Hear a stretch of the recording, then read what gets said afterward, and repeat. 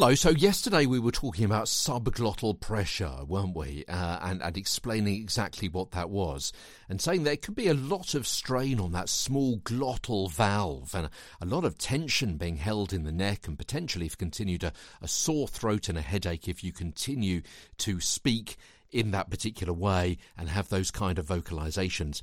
And a secondary problem comes when you... Oh, hello, by the way, I'm Peter Stewart. How are you? Thanks for listening. This is today's episode of Get a Better Broadcast Podcast and Voice Over Voice.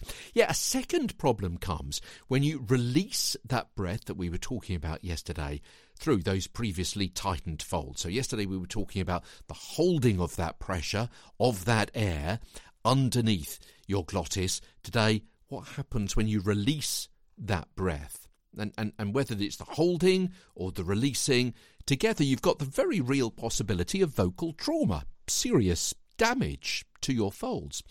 Think through the vocalizations that often come with the gym strains of glottal attack, using that pressure behind the larynx to give added strength through added tension. You've seen it perhaps with weightlifters or tennis players on the TV. Maybe you've done it yourself, perhaps when you go to lift a heavy box. The noise that often precedes the breath holding, something like, yeah, and then the lifting up of the box, and as you set it down, a release. Ah!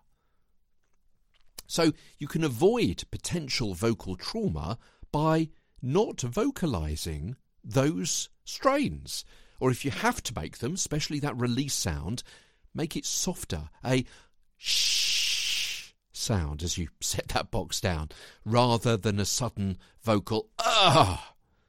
Lots of relaxing moves after the strain of weightlifting or whatever will also reduce any necessarily held tension. So, as a voice professional with any kind of exercise, be careful of this kind of grunting because it can tense and damage your vocal folds. From London, I'm Peter Stewart.